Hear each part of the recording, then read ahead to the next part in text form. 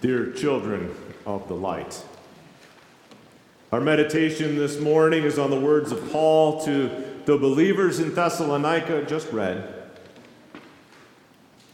But I repeat verse 9.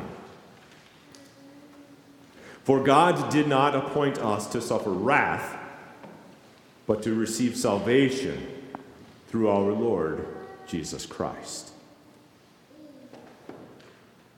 Lord, guide us in truth. Your word is truth.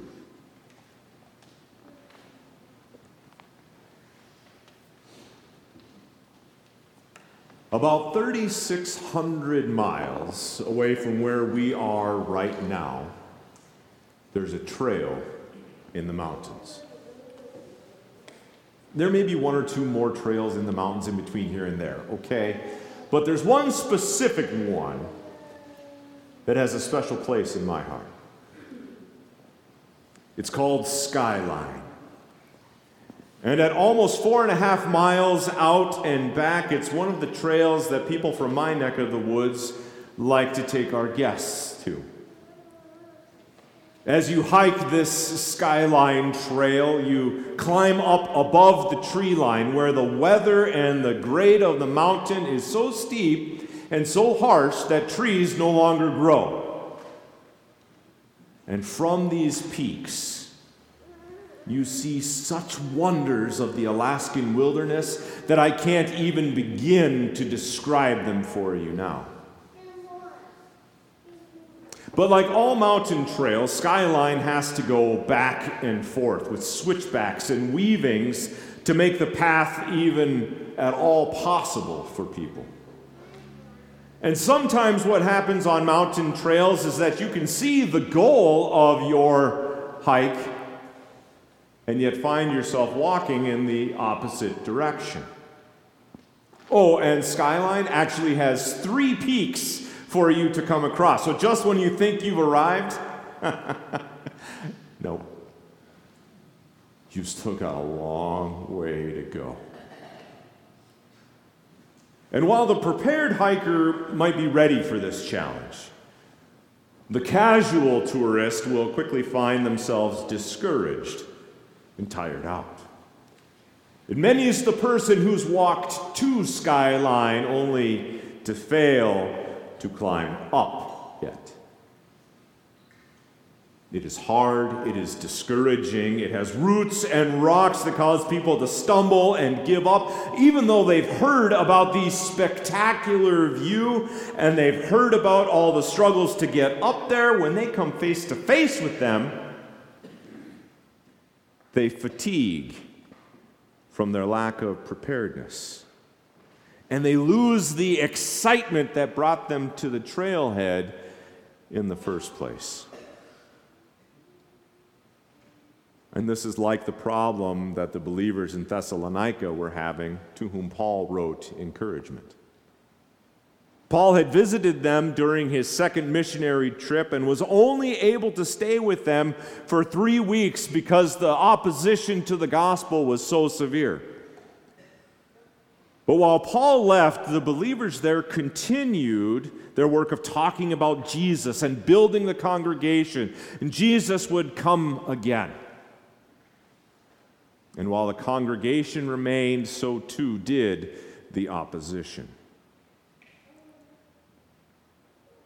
And as the message of Jesus coming soon began to take longer and longer, people started to fatigue.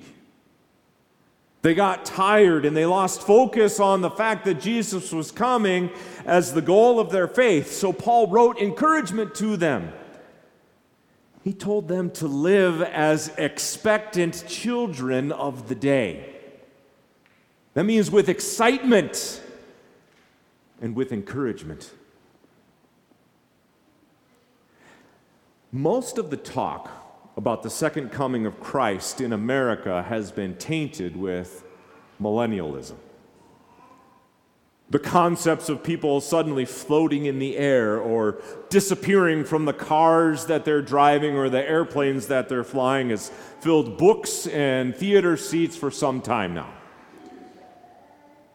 And these stories almost always bring along some sense of dread or concern about the damage that'll happen when these people disappear, or the wars that will come after, or the wars that are going to lead up to this spectacular event. The focus on that day being something terrible and awful and scary has gotten people to focus on it so much that they try and make very specific predictions about which day Jesus is going to come back. And given the current climate in the Middle East, many of these conversations are starting again in earnest. But about these conversations, Paul is very clear. We don't need to talk about that. The day of the Lord's return doesn't really have anything to do with the political environment. It doesn't really have anything to do with the wars that are being waged across the globe. We know from the book of Revelation that wars and rumors of wars will be a sign right up to the end. And the fact that we are living in the end times is not a surprise for us.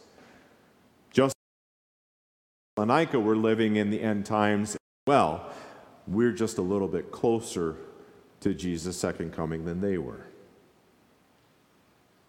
Paul doesn't waste time talking about the days and times with the Thessalonians for two reasons. First, he doesn't know them. Jesus said only the Father knows, so it really is a waste of time for him to even try to write or recommend a date and time. And second, because that type of focus is really unbecoming of the message of Jesus which he brought to them. I say it's unbecoming because that type of thought path can be very consuming. The mind, even the believer's mind, can start to look at all of these signs and see them as the thing. Well, this happened, and tie it together. Eventually, it becomes a distraction. And when inevitably Jesus does not return on that predicted moment, right after this battle or on this date or at that place, it can be discouraging. Like climbing a mountain and making the peak only to discover that you've got 2 more to go. It can be very discouraging. What disappointments happen when you focus on the wrong things? You know, we know that there are struggles and hardships in life, and we can get fatigued by them. We really want to have the comfort of knowing that we've arrived. We hear the message of peace and safety, and we want to hear that. We want someone to say, you've arrived and we don't have to struggle anymore. We want rest. But Paul says this is not the time for that. In this short section, Paul uses 5 different literary techniques of similes and metaphors. He talks about thieves, night and day, pregnancy, armor, awake and asleep. I probably should have picked the gospel to preach on because there was only one. But Paul is using all of these to weave a path through some very complicated waters. He's acknowledging the hardships, the reality of the world. It's tough and scary and tiring. But he's directing the believer to a reality that we are to live purposefully. If one lives on autopilot, things are just fine. There is peace and safety. I mean, there's food in the fridge and the internet works, so what more do you really need? One can stuff their head in the sand and have a life. That type of life doesn't make an issue of living with the return of Jesus as a central point, as a goal. If you leave that fact to the side, one can indulge in the pleasures of the day and ignore the fact that he will come. But not the believer. The believer lives as a person with a purpose, like a pregnant woman. Have you ever lived with a pregnant woman? I have. And I can tell you that it is amazingly frustrating. Suddenly, the things that I have been putting in the same spot for years is not where it belongs anymore. A pregnant woman goes through a phase called nesting. And that is a sure sign that the baby is coming soon. The woman is living extremely purposefully to make the home just right for the new baby. And it really is amazing to watch, especially since it's not in my house anymore. Paul uses that image to tell us that when the labor pains come upon the woman, she's kind of surprised, but not really. She has been living, getting ready for this moment for some time. And while the pains are not fun by any means, it means that the purpose for the pregnancy is at hand. When the Christian is living, we experience struggles. We find hardships in life because they are there. But they aren't something that fill us with fear, wars and rumors of wars, political unrest, struggling world systems. Nor do the struggles cause us to give up and seek some sort of fleeting comfort in this world. We know that these tribulations of the world mean that Jesus is coming.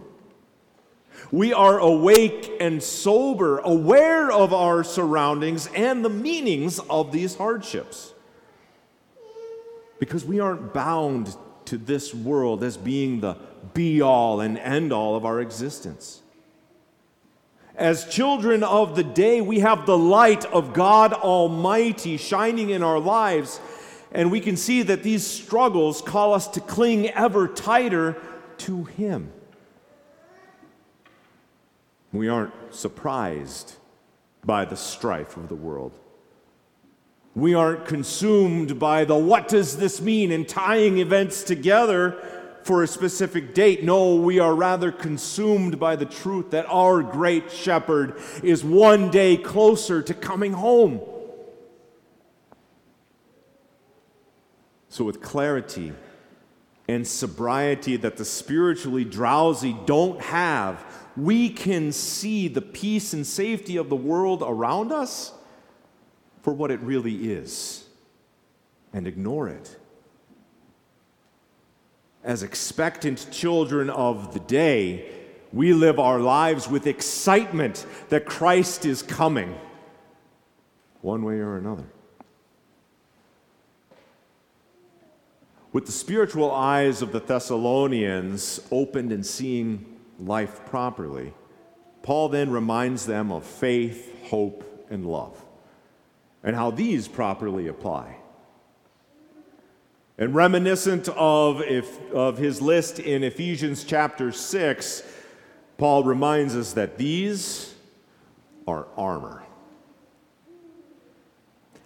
I'll go out on a limb here and venture that not many of us have had the experience of wearing armor. I have. Do you know what you can face when you're wearing armor? The regular attacks that come at you are quite literally laughable. No sword is penetrating a breastplate that is properly affixed. No strike is going to harm your head when you have your helm on properly. And that is why in the Renaissance era, armies would outfit their vanguard, the front lines, in armor, so that they could charge boldly into the fray and lead others who were behind them. And that is also what expectant children of the day do. They are not only excited at the coming Savior, they are also encouraging those who come behind them. And this is where we get to pull in the lessons, the other lessons for the day. The voice of Isaiah is one that comes down through the centuries, a resounding cry to all who would come after him of, wake up! Don't grow weary and give up. Don't think that God isn't coming to redeem you. Isaiah calls on Zion true believers to recognize how they are forgiven and loved so completely in God that they are redeemed to his side by the blood of Christ. Jesus used the image of virgins waiting for the groom. And while they all felt drowsy and fell asleep for a bit, the wise virgins were not quiet. They didn't give up their own oil. They encouraged the foolish ones to bring enough oil for them. And their lights shone as an example to be wise.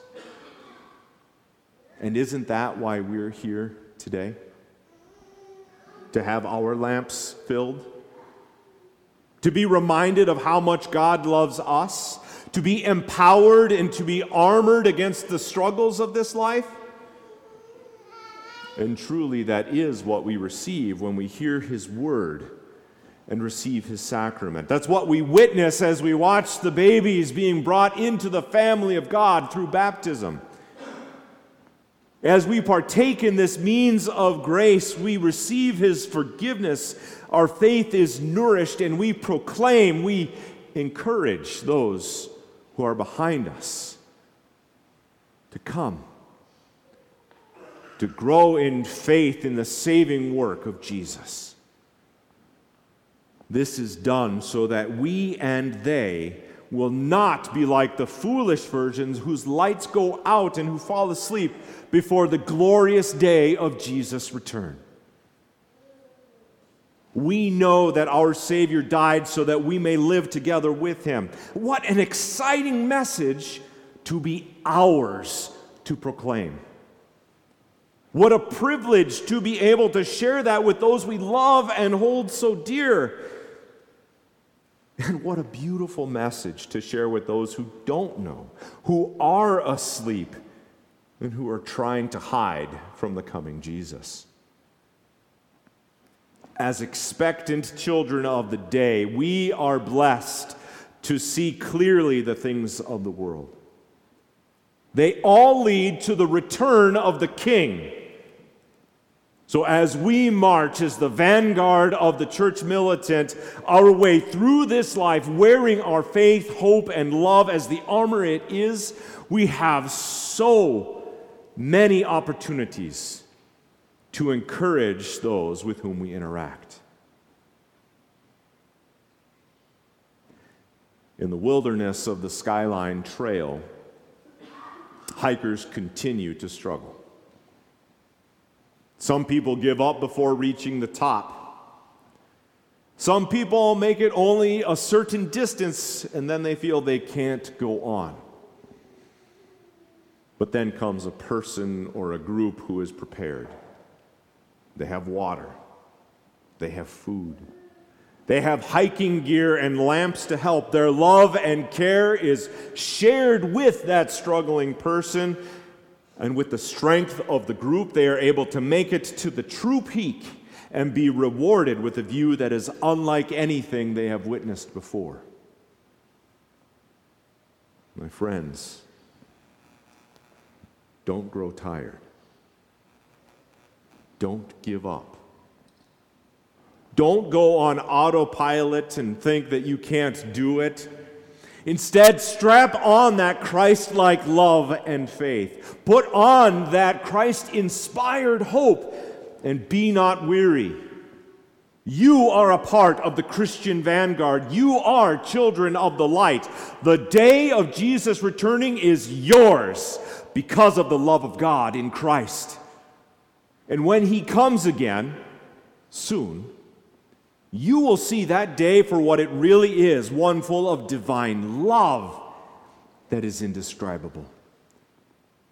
And until that day comes, continue to share that message with all around you, building up this body of Christ in his amazing love.